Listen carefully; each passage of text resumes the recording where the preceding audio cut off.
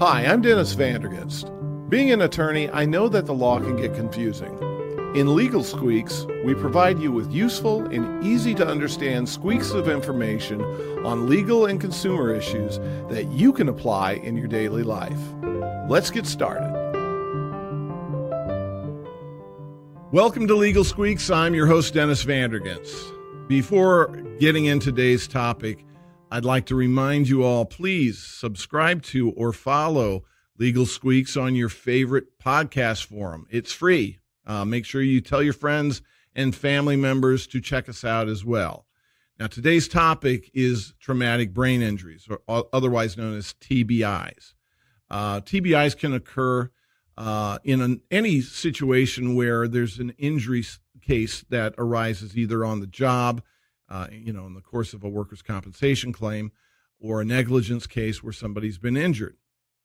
And it's important to identify these situations because TBIs can be so serious that the amount of compensation is largely increased when it exists.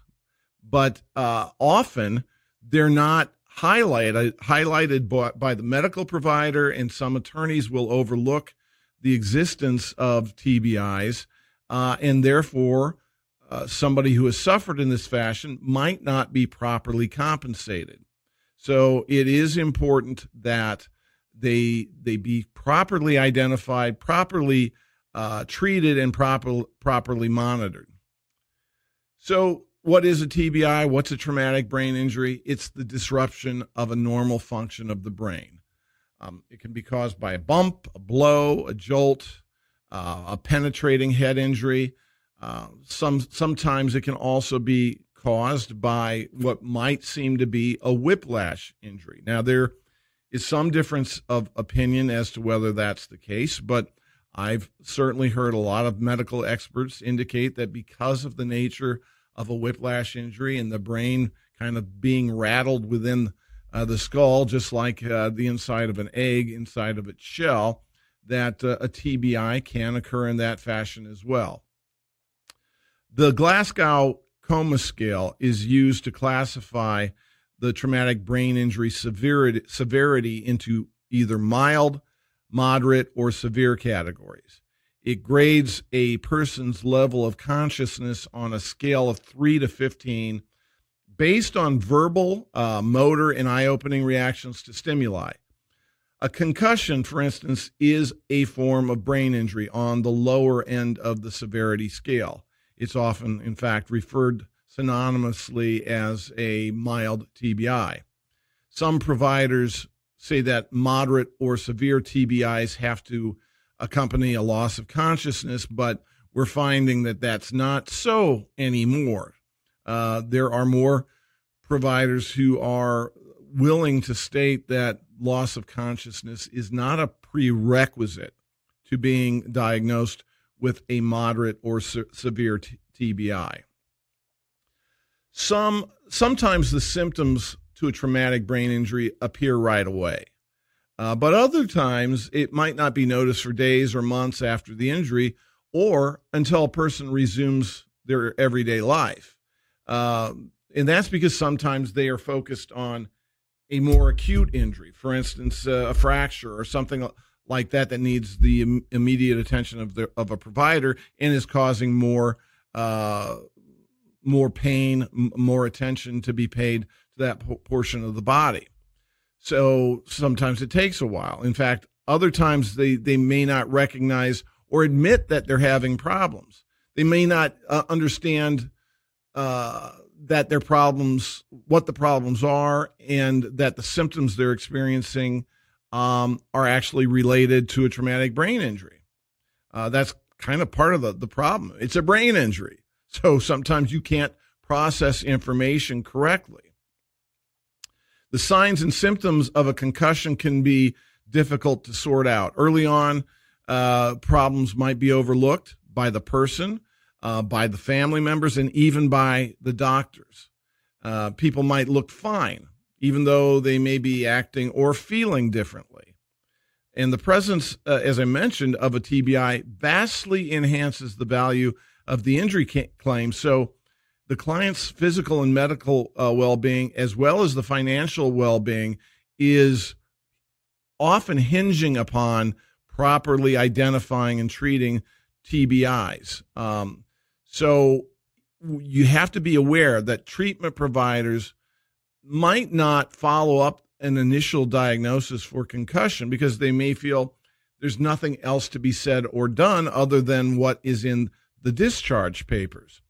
So you, as either a patient or the family member of a patient, need to be sure that there's some reasonable follow-up to make sure that you're documenting as well as properly treating a TBI.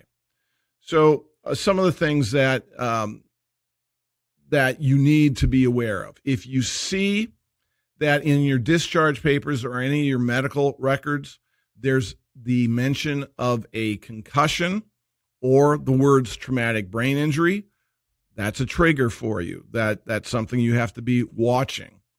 If you see or you're aware from any other source that there is a history of trauma to the head, again, that should alert you that you need to be watching and monitoring that patient, whether it's yourself or someone else.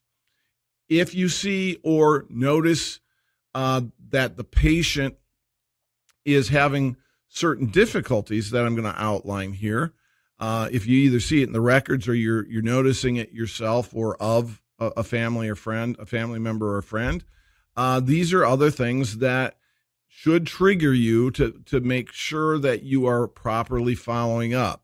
So if there are difficulties, for instance, in thinking clearly, if the person is feeling slowed down, they're having problems concentrating, difficulty remembering new information, if they're experiencing headaches, if they have vision problems, if they, especially early on, if they have nausea or vomiting, sensitivity to noise or light, if they have balance problems, if they're feeling tired, like they have no energy, if they're moody and irritable, sad, emotional, nervous, anxious, if they're having difficulty sleeping, either having, wanting to sleep more or not sleeping enough or having trouble sleeping, those are all triggers for you to know that there's the possibility that there is a traumatic brain injury that needs to be followed up on.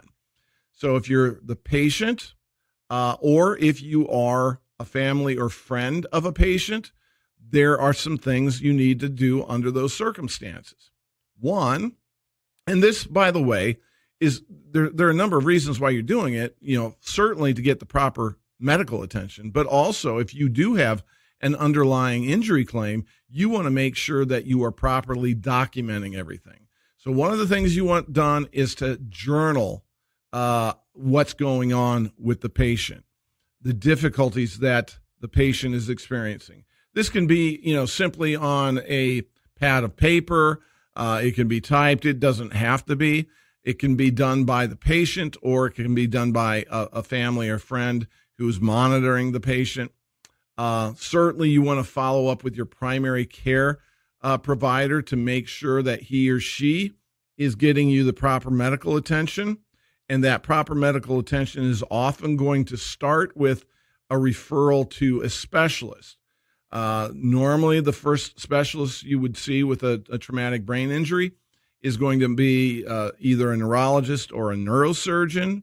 For instance, if there's a hematoma or something along those lines that needs to be addressed surgically.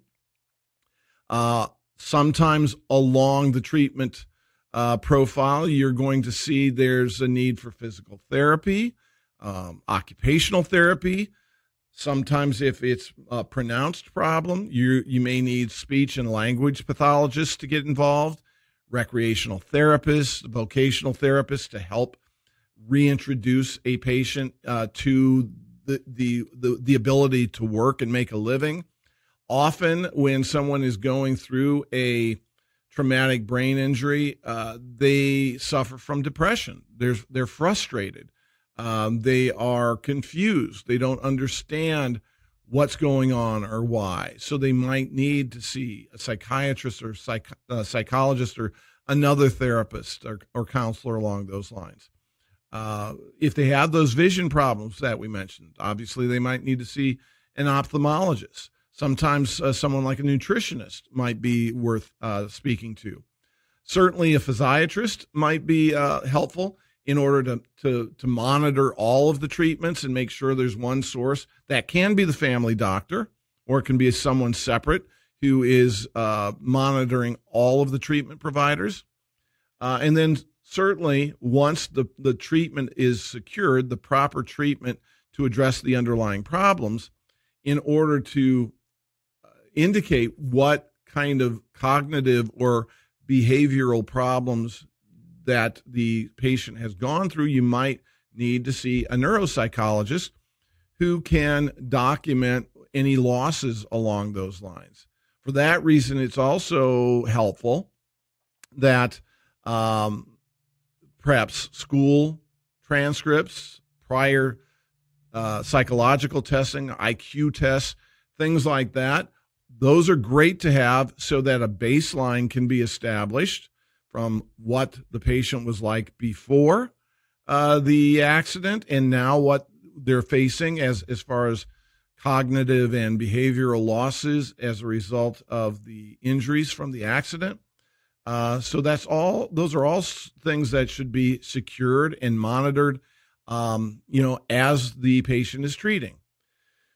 In addition, there are some danger signs that you have to be mindful of, because in rare cases, dangerous blood clots can arise that crowd the brain against the skull and develop issues that might need emergency attention. So if you as the patient, you begin to get a headache that gets worse and doesn't go away right away, that's something that you might want to be wary of.